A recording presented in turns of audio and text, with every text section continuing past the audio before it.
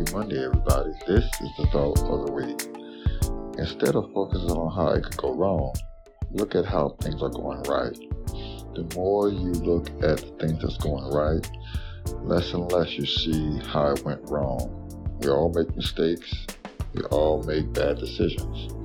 But we always want to look at the things that went right and try to use that as a bridge to get better at what we do. This is the thought of the week. Tune in next week for a good one.